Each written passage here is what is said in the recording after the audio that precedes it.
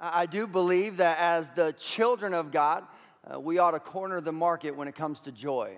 We ought to corner the market when it comes to hope. We ought to corner the market when it comes to grace. And so my prayer is when we show up and we gather together that there's something unshakable in our joy. There's something unshakable in our perspective, that something wells up inside us, that despite what comes against us and despite the world that we're living in and the circumstances that we're facing, our God is good and our God is mighty and our God is available and He's able. Amen? And so we well up in joy and Happy New Year. I pray you celebrated it well. And I pray you stepped into this season with some optimism, with some enthusiasm and some confidence, knowing that your God is still active and your God is productive among you.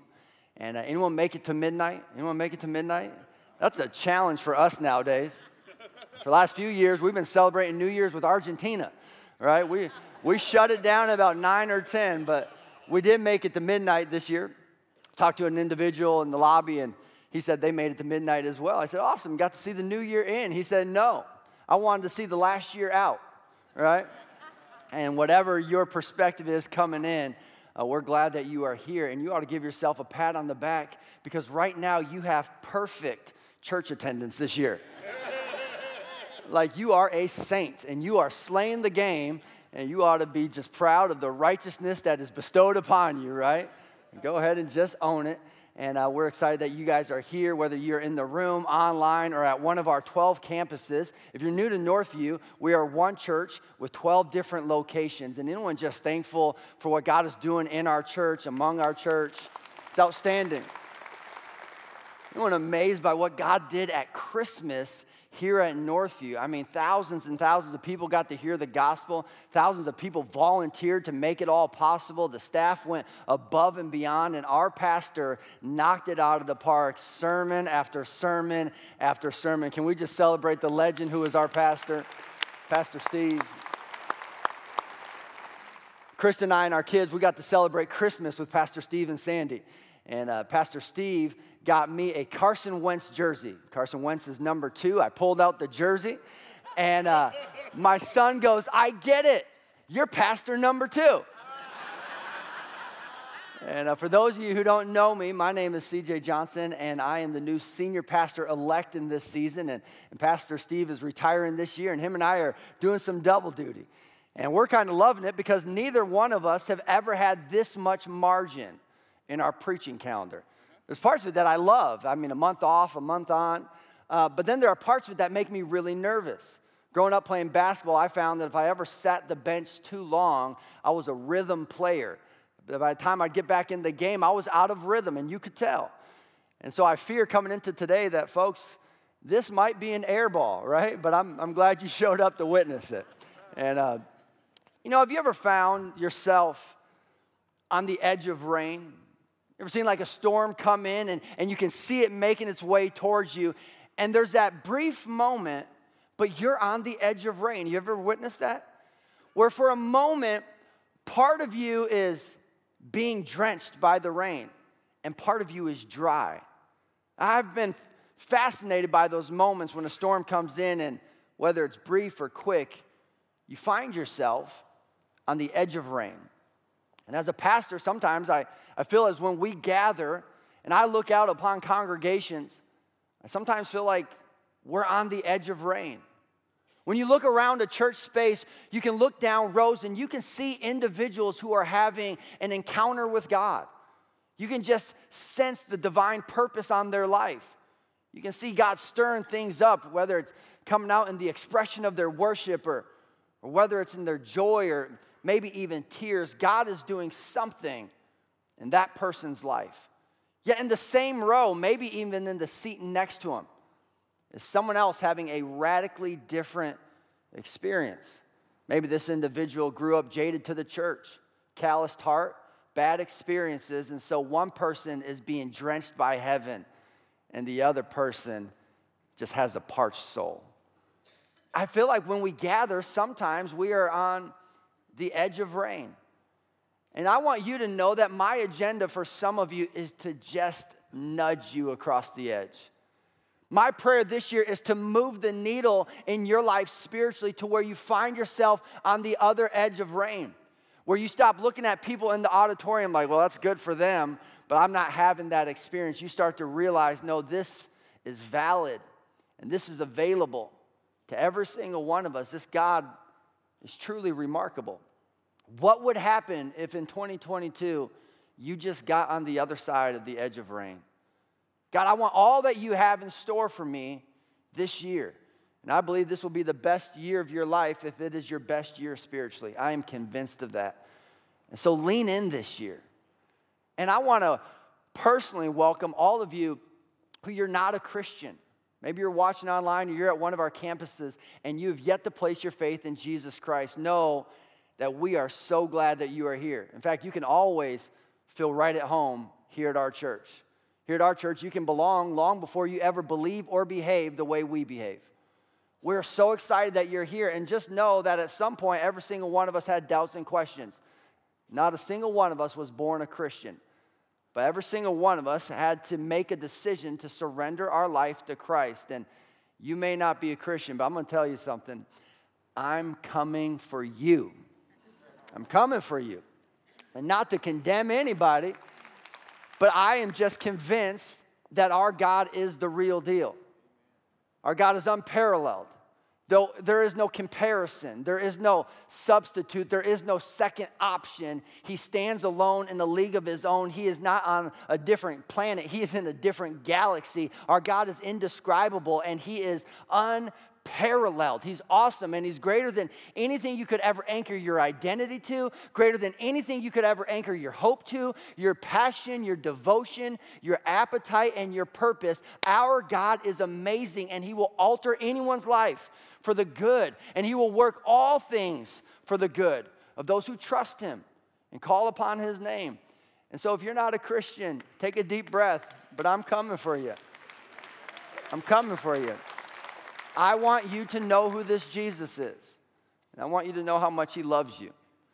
And what is amazing about Scripture and what is amazing about the Christian life is you don't have to be a Christian to benefit from some of the things that we believe.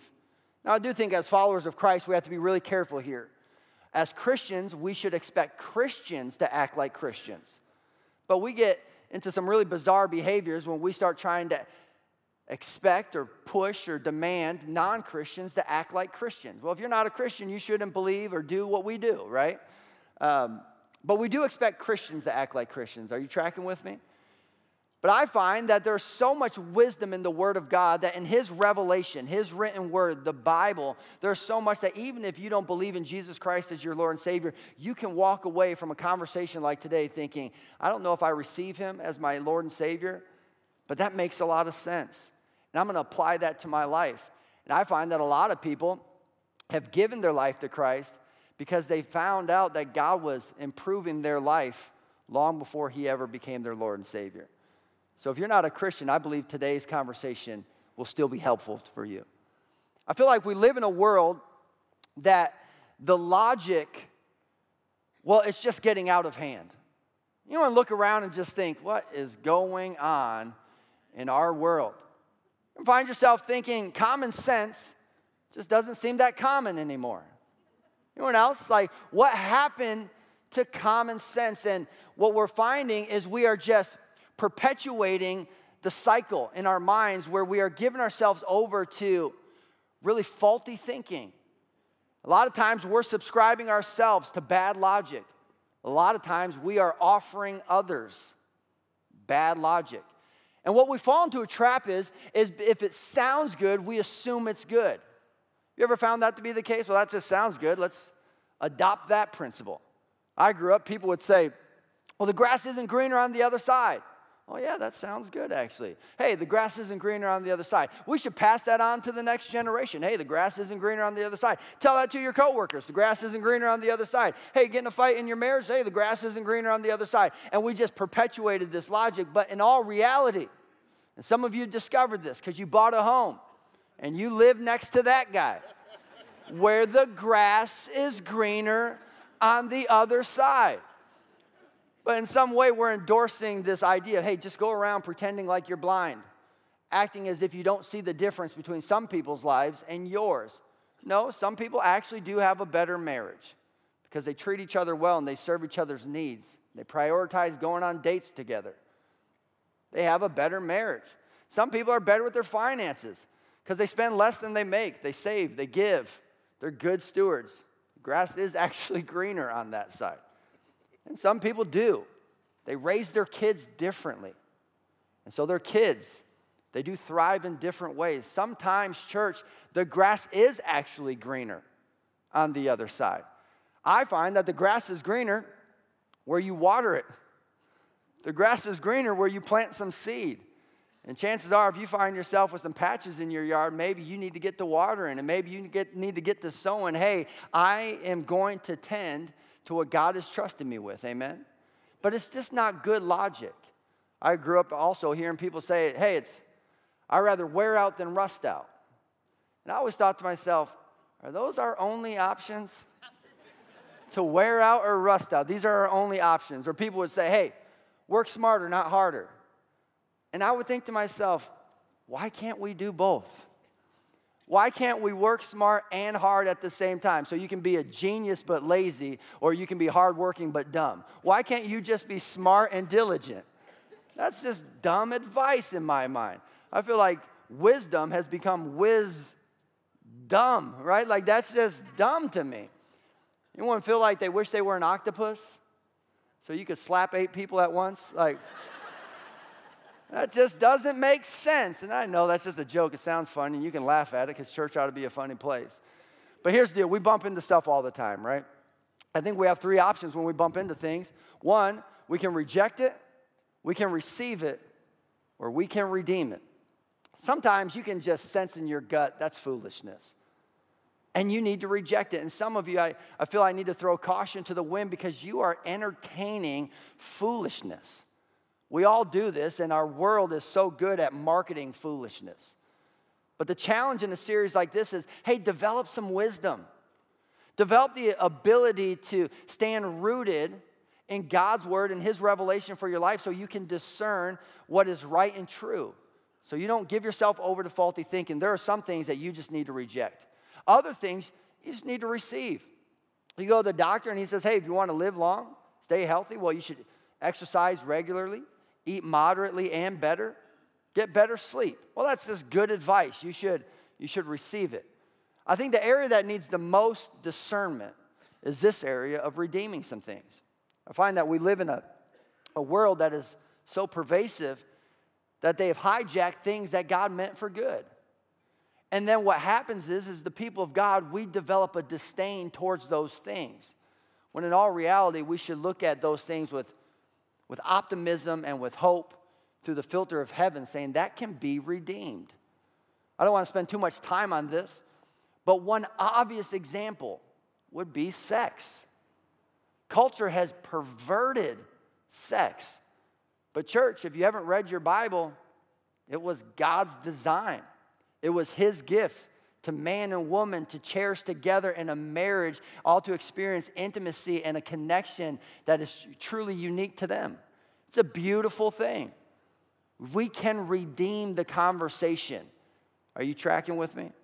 So you can reject it, you can receive it, you can redeem it. And my prayer in a series like this is that every single one of us, myself included, raises the level of awareness in our thinking that says, I have to pay more attention to what I'm subscribing to and what I'm prescribing to others.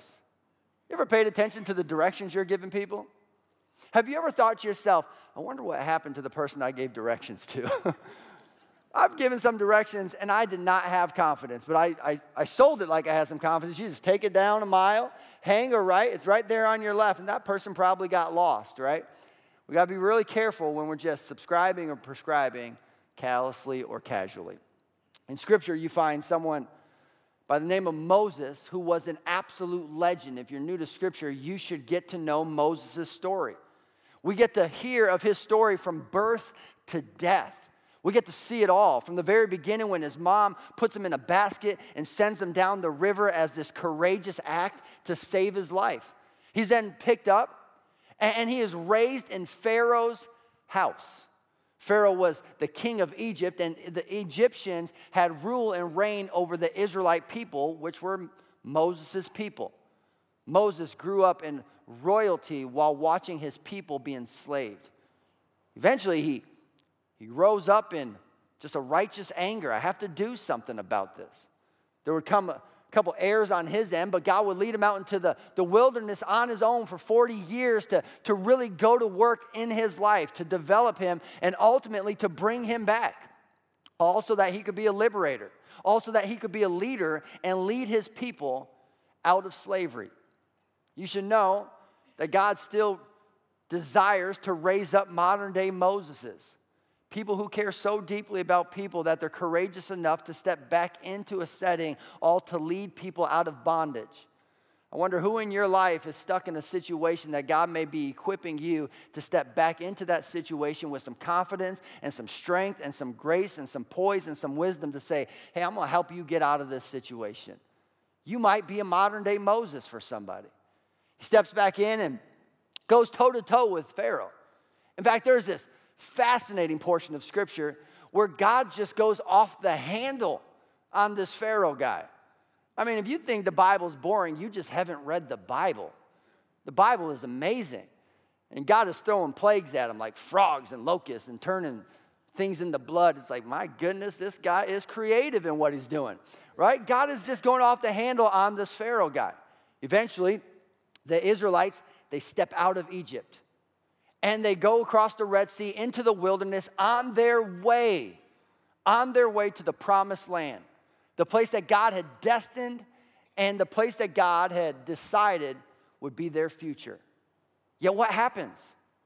They get in the wilderness and they start wandering. In fact, they wander for 40 years. And why did they wander? Because they fell into a cycle where their memories began carrying more weight than their dreams.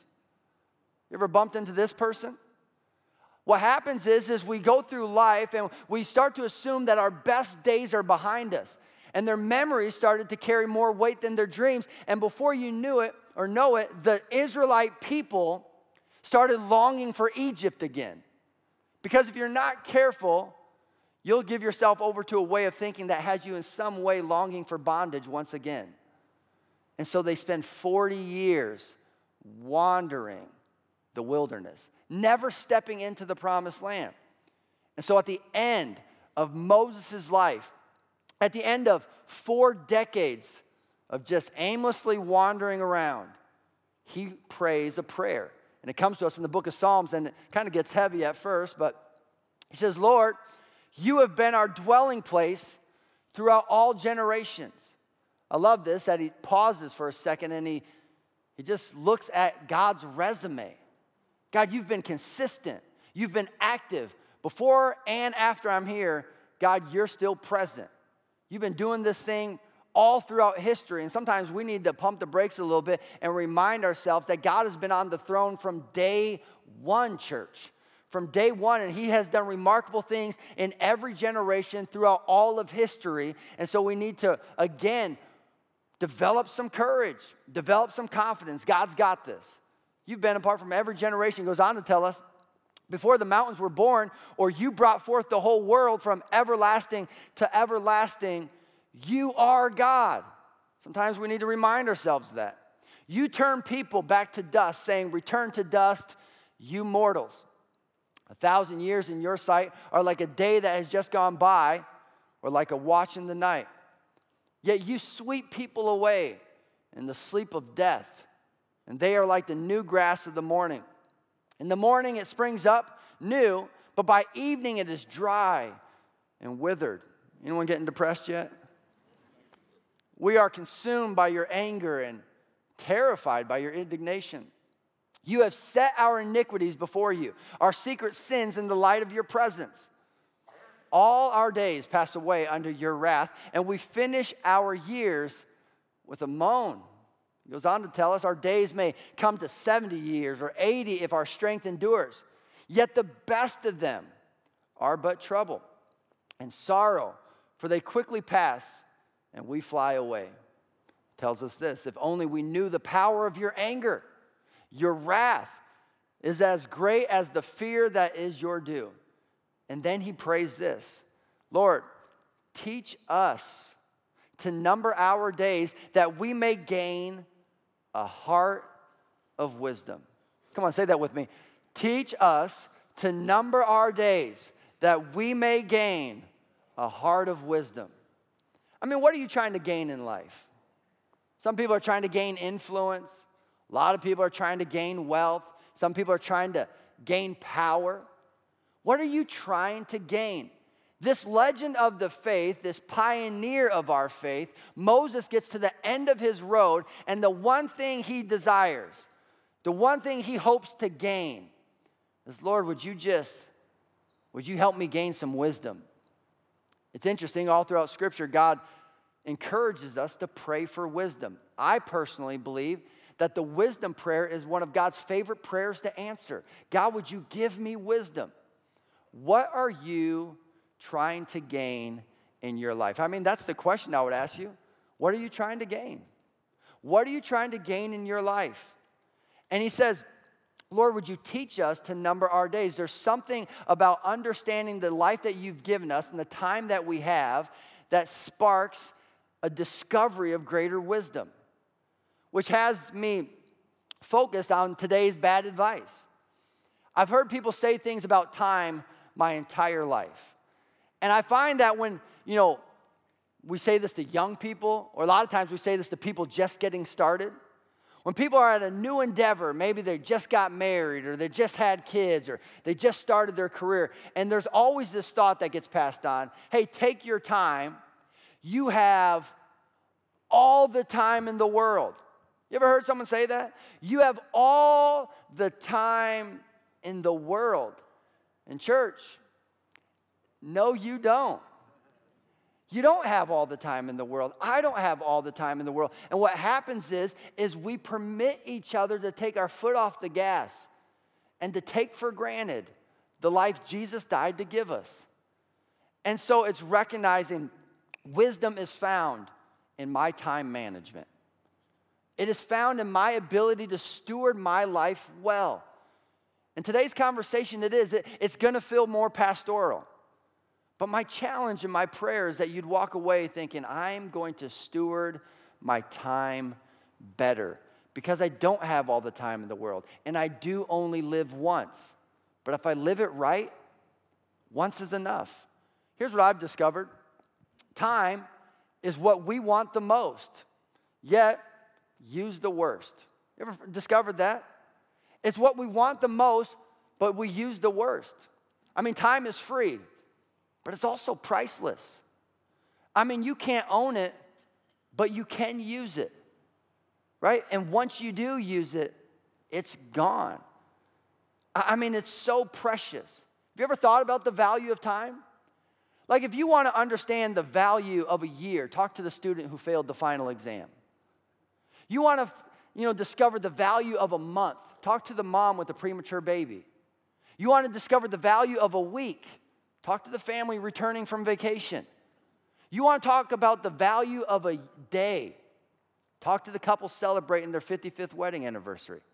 You want to talk to the individual who can help you understand the value of an hour? Talk to someone stuck in traffic. You want to understand the value of a minute? Well, talk to someone who just missed the flight. You want to discover the value of a second? Talk to the person who just survived a crash. And you want to discover the value of a millisecond? Well, talk to a silver medalist in the Olympics. Like, time it's precious and it's valuable. And time flies. But here's the thing, time flies, but church, you're the pilot.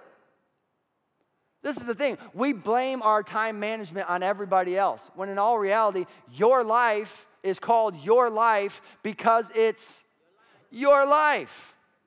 Your calendar is called your calendar because it's your calendar. You're tracking with me. Time flies. But you're the pilot. And so it's just saying, hey, I'm going to take ownership of the life that I'm living. And I'm not going to be casual in this area. And I'm going to be disciplined. And I'm going to be diligent. And I'm going to make the most of the life Jesus died to give me because life is too amazing I mean, do you enjoy life? I feel like sometimes I'm selling people on life. You just look out, and people just look borderline depressed. And I'm like, guys, my God is still on the throne. He's awesome and he's great. And yes, I've gone through some struggles in my life, in my marriage, in my ministry with my kids, but God has been faithful through it all, and he somehow worked all things to the good of us as we trusted him through it. And I promise you, God will put a smile on your face, hope within your heart, strength within your bones if you just trust him with everything that you are. Life is awesome. It's not perfect, and it's not easy, but living it right is worth it. Time flies, but you're the pilot. And what I've discovered is everybody likes to have fun. Like if we were to do a survey here today and say, hey, how many of you like to have fun? Everybody would raise their hand. But tragically, not everybody's having fun. You notice that? Isn't that interesting? We all like to have fun, but not a lot of people are having fun. And the reason why is everybody likes to have fun, but few people know how to make fun. We expect someone else to do it for us. And here's the deal. Don't just be a party goer. Be a party thrower. Be the type of person that says, no, I'm just going to live life eyes wide open. And I'm going to make the most of every opportunity. And I'm just going to love the life God has entrusted me with. And I'm not going to expect other people to foster the joy around me. I'm just going to cultivate some joy on my own because God is good. And this, well, it's my life. But I think we fall in the faulty thinking because we do a couple things that perpetuate this logic when it comes to our time management. And the first thing that we do is we over-exaggerate yesterday. You ever discovered this? I mean, the fish gets bigger. The hill on the walk to school gets higher. Right? I mean, we just over-exaggerate yesterday. We over-exaggerate our failures, and we over-exaggerate our successes. And both are problematic. And I find that it's hard for today to be exceptional when yesterday was so exaggerated. It's hard for today to be exceptional when yesterday was so exaggerated. Some of you, you're over-exaggerating the shame of your past. You fall into cycles where you just reinforce this shame and this guilt and this regret and these loathing thoughts and feelings that keep you bound to the past. And listen, God's grace is sufficient. And if you don't understand that, you need to lean into Scripture that says he has separated you as far as from your sins, as far as east is from the west. That's a pretty big margin. If you don't understand how great God's grace is in your life, go measure the distance between east and west. Come back with your answer, right? You'll never arrive at the full conclusion. God is just constantly separating us from the things that entangle us. Some of you, you just need to fully find rest and peace in the grace of God. And if you don't let your past die, your past won't let your future live. And so at some point, you've got to stop. Well, I'd say it this way. You got to stop rehearsing it, and you need to start reversing it. Like at some point, I'm not going to just continue perpetuating and fostering these feelings of guilt and shame. I'm not rehearsing it anymore. God, by your grace, I'm going to reverse this. Because what happens is we spend so much time trying to repair the past that we spend almost zero time preparing the future. Listen, you can't go back in time and change your ancestors, but you can influence your descendants. And so it's living with a forward thinking, saying, my God has my back, and I'm moving forward. Stop over-exaggerating your failures. Others of you, you're over-exaggerating your successes. And that's problematic because you've created such an illustrious view of yourself in the past, you can't live up to a former version of yourself. You've created a shadow that you can't live up to because you've over-magnified the glory days, right? And sometimes it's just live in balance. I'm not going to over-exaggerate these areas in my life. In addition to that, we overestimate tomorrow. I mean, this is just what we do. We put off everything until tomorrow. And we fall into what? Procrastination. Which I believe procrastination is the thief of time. In addition to that, I believe procrastination is our favorite form of self-sabotage. I mean, some people wear it as a badge of honor. I just like to procrastinate. Like, we wear it as if it's a good quality. And some of you right now, you're going to hear this conversation and you're thinking, I love it. I'm all for it. I'm going to start that tomorrow. It's just kind of what we do. We love to procrastinate. And so we're always putting things off to tomorrow, and then we're forced to try to keep up with yesterday. Well, that's one you write down. I didn't say that at the first service. But when you procrastinate, you put everything off till tomorrow, and you're caught keeping up with yesterday. And it's saying, I just need to be a little bit more diligent, and I need to stop procrastinating. Others of you, and I'm going to say this gently, it's not that you procrastinate, it's that you're really productive at unimportant things. Yeah. I mean, you ever found that person? It's like, man, you're really good at things that don't matter. And guys, I say that in love, and I'm guilty of this as well. But again, church, your life. It's your life. And you ought to invest yourself into the areas that bring the highest return. Stop spending your time, start investing your time. I am going to pour myself into the things that bring the most fulfillment, the most joy, and into the relationships that matter the most. But somewhere in our culture, we gave way to this thinking or this expectation that our goal in life is to somehow impress people who we barely know. And so we're living for the approval of really shallow relationships, and we're overlooking the people who matter the most in our life. And I find that our fear of mattering much draws us away from what matters most. Our fear of mattering much. I want them to think highly of me. I want them to be impressed by me. I want them to like my social media post or whatever. Our fear of mattering much, it draws us away from what matters most. And before we know it, we're neglecting the most important areas of our life, the most important relationships in our lives. And it's just learning to say, I'm going to devote myself to the most important areas in my life. I mean, give the best of yourself to those closest to you. I don't know about you, but I want to be respected the most by those who have the most access to me. I want my family to be the ones who have the most appreciation for me. And I just think that's a healthy goal for every single one of us. I want those who know me the best to respect me the most.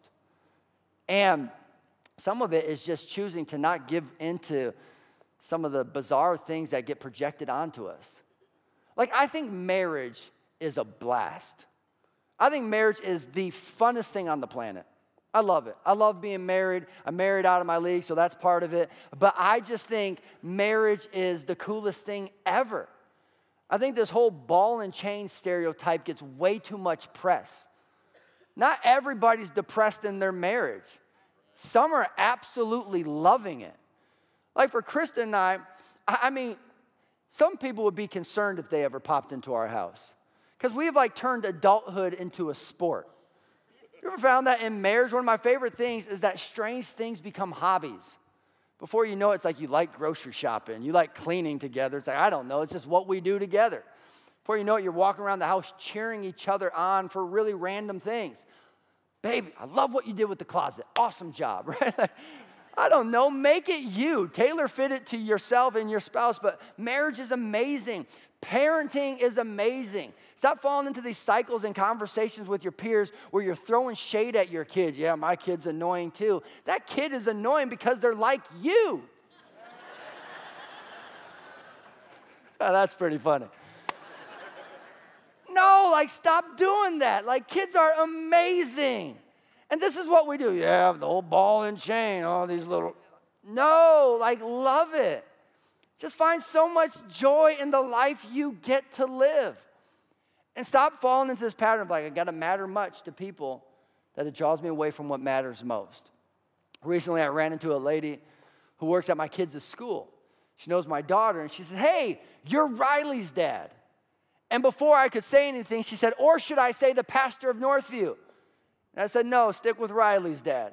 It's a much better title. And I hope that doesn't offend anyone, but I would never want any person to put their occupation over their most fundamental relationships. Don't ever fall into that kind of thing. Don't ever fall into it. I am Riley K's dad. Guys, life is awesome. I mean, do you believe that? Because I really feel like I'm selling this group.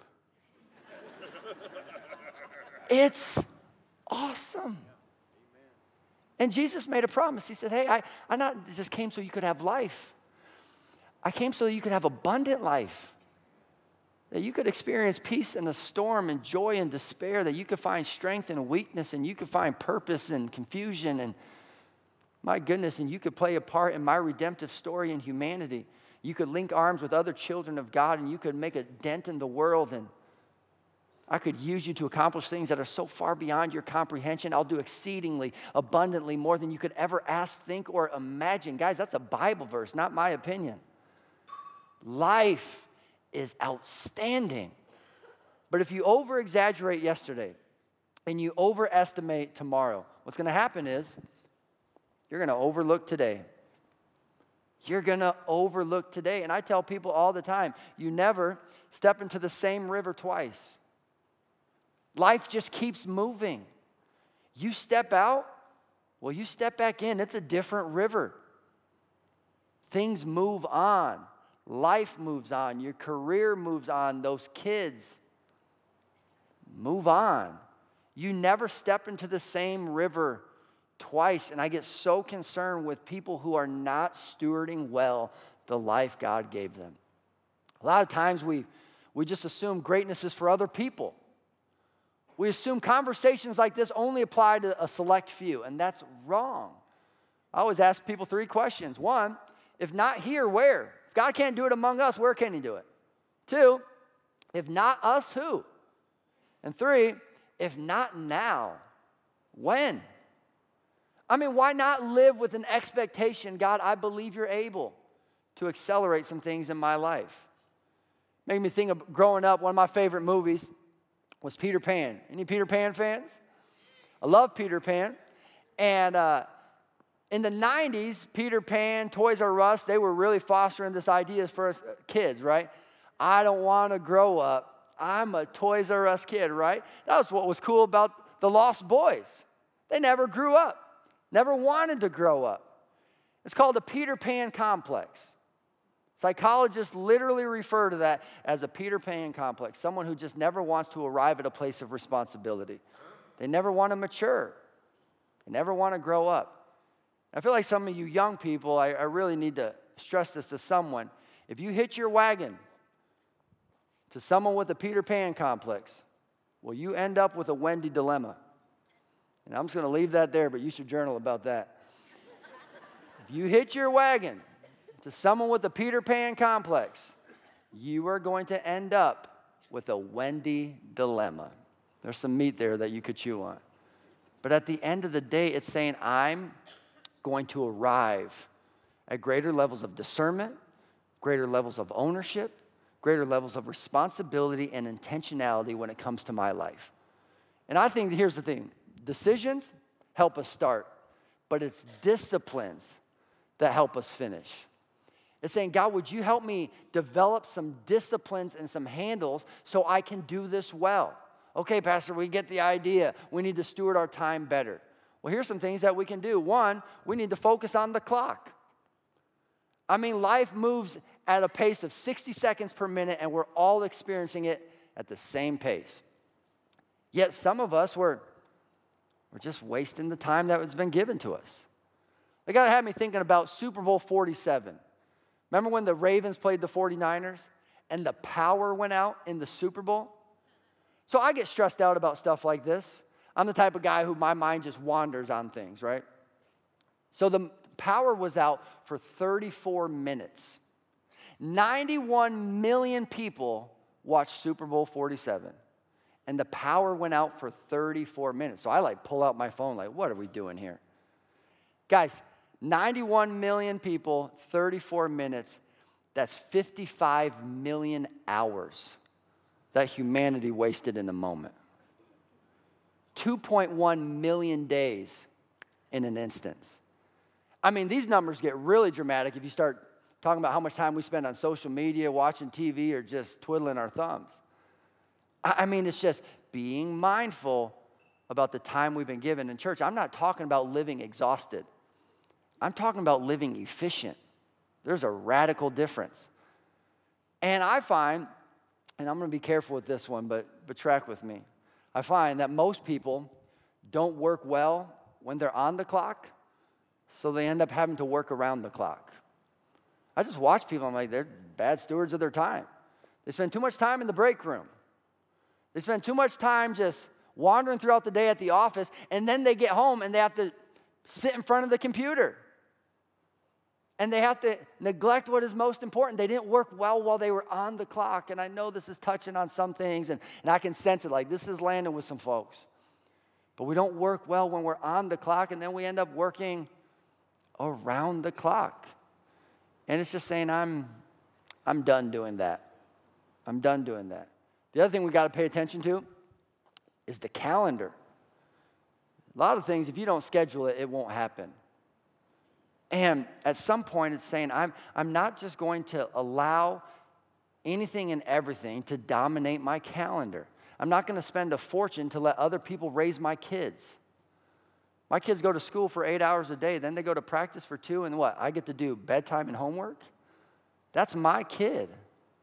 And I want them to succeed, and I want them to play sports, and I want them to participate. But at the end of the day, chances are they may not make it pro, but that kid's going to be in my life for the rest of my life, and I'm going to be in their life. I know, thank you up there. You guys, you got to pay attention to the calendar, because here's the deal. The battle for your heart, it's fought on the pages of your calendar. Get a date on the calendar. Date your spouse. I mean, get a family vacation on the calendar. Church, here's the deal.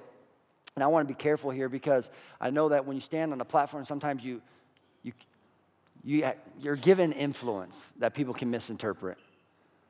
But sometimes a wise relational decision seems like a foolish financial decision.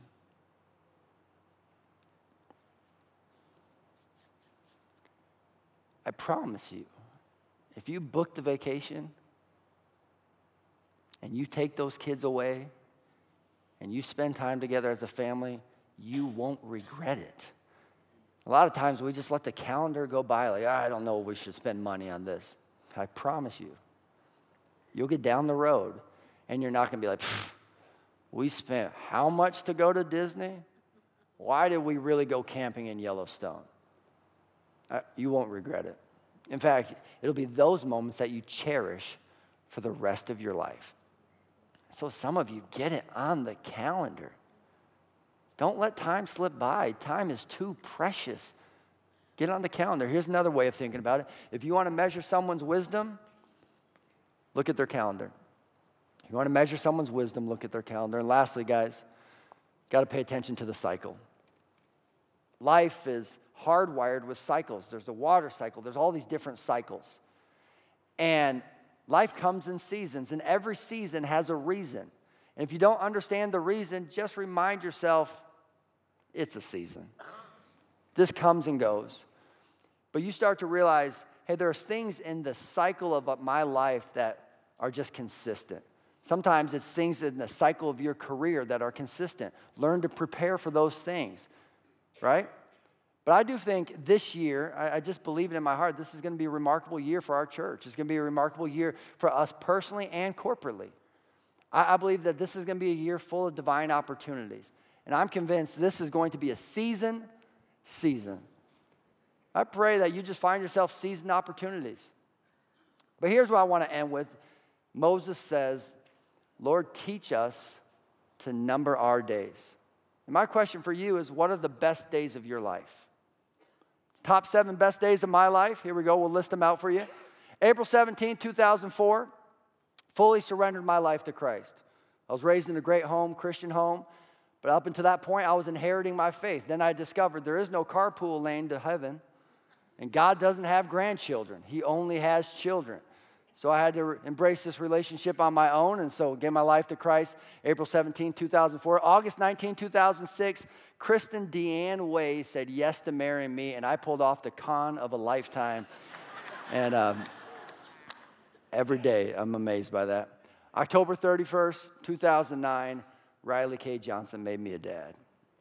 August 1st, our chunkiest one showed up, Cannon James Johnson. Then came Miles Griffin Johnson on April 24th, 2013. And then 5 years later, to our surprise, Presley Monroe showed up on May 23rd, 2018. And then August 16, 2021, I was voted in as the new senior pastor of this church.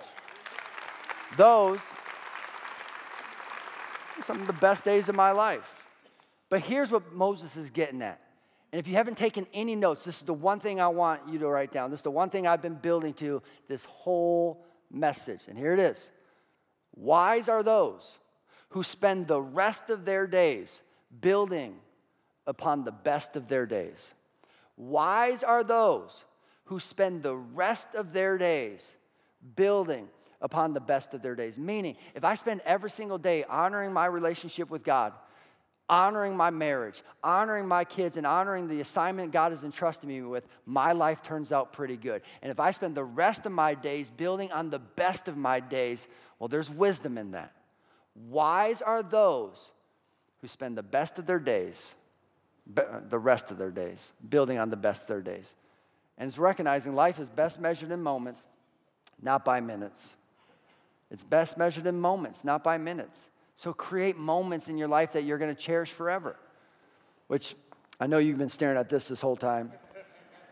You ever find that we have all these balls in life, we're trying to juggle balls? It's partly why we're a basket case, right? I think some balls you just got to get rid of, right? Some of you, you're juggling things that you just need to get rid of. But then there are all these other balls. Can anyone actually juggle? Can you juggle? Raise your hand if you can juggle. I had a basketball coach who used to make us juggle. I can do 3, and you can book me for your kid's birthday party. Show of hands if you can do 4. Anyone do 4? I can't do 4. I'll try it, though. Oh. We'll try it one more time. And you're going to make donations here at the end. I'm going to put a ball cap up here for you. Nope, I'm terrible at it. Should I go for a 4th try? You're like, no, I don't want to see. Here's the deal. We're all trying to juggle too many balls. And what happens is you're going to drop some balls. But the good news is they bounce back. So you drop the ball in your career, maybe you have to lose your job or find a different form of occupation. Well, that ball can bounce back. Sometimes you drop your ball in your health, which on New Year's we all ate things we shouldn't have ate. Well, the good news is you can get a gym membership. That can bounce back. Drop the ball in your education. Well, you can retake the course again. That can bounce back. But some balls, they don't bounce back. Time doesn't bounce back. That bundle of joy becomes a walking hormone, and they never become a bundle of joy again. It doesn't bounce back. And church, what I'm praying as you step into this new year is you won't drop that ball. Don't drop the one ball that doesn't bounce back. And here's the thing, I don't want you to walk out of here with a regret, but my prayer is that you walk out of here with a reset. My life is my life. Moving forward, I'm stewarding it differently. Amen.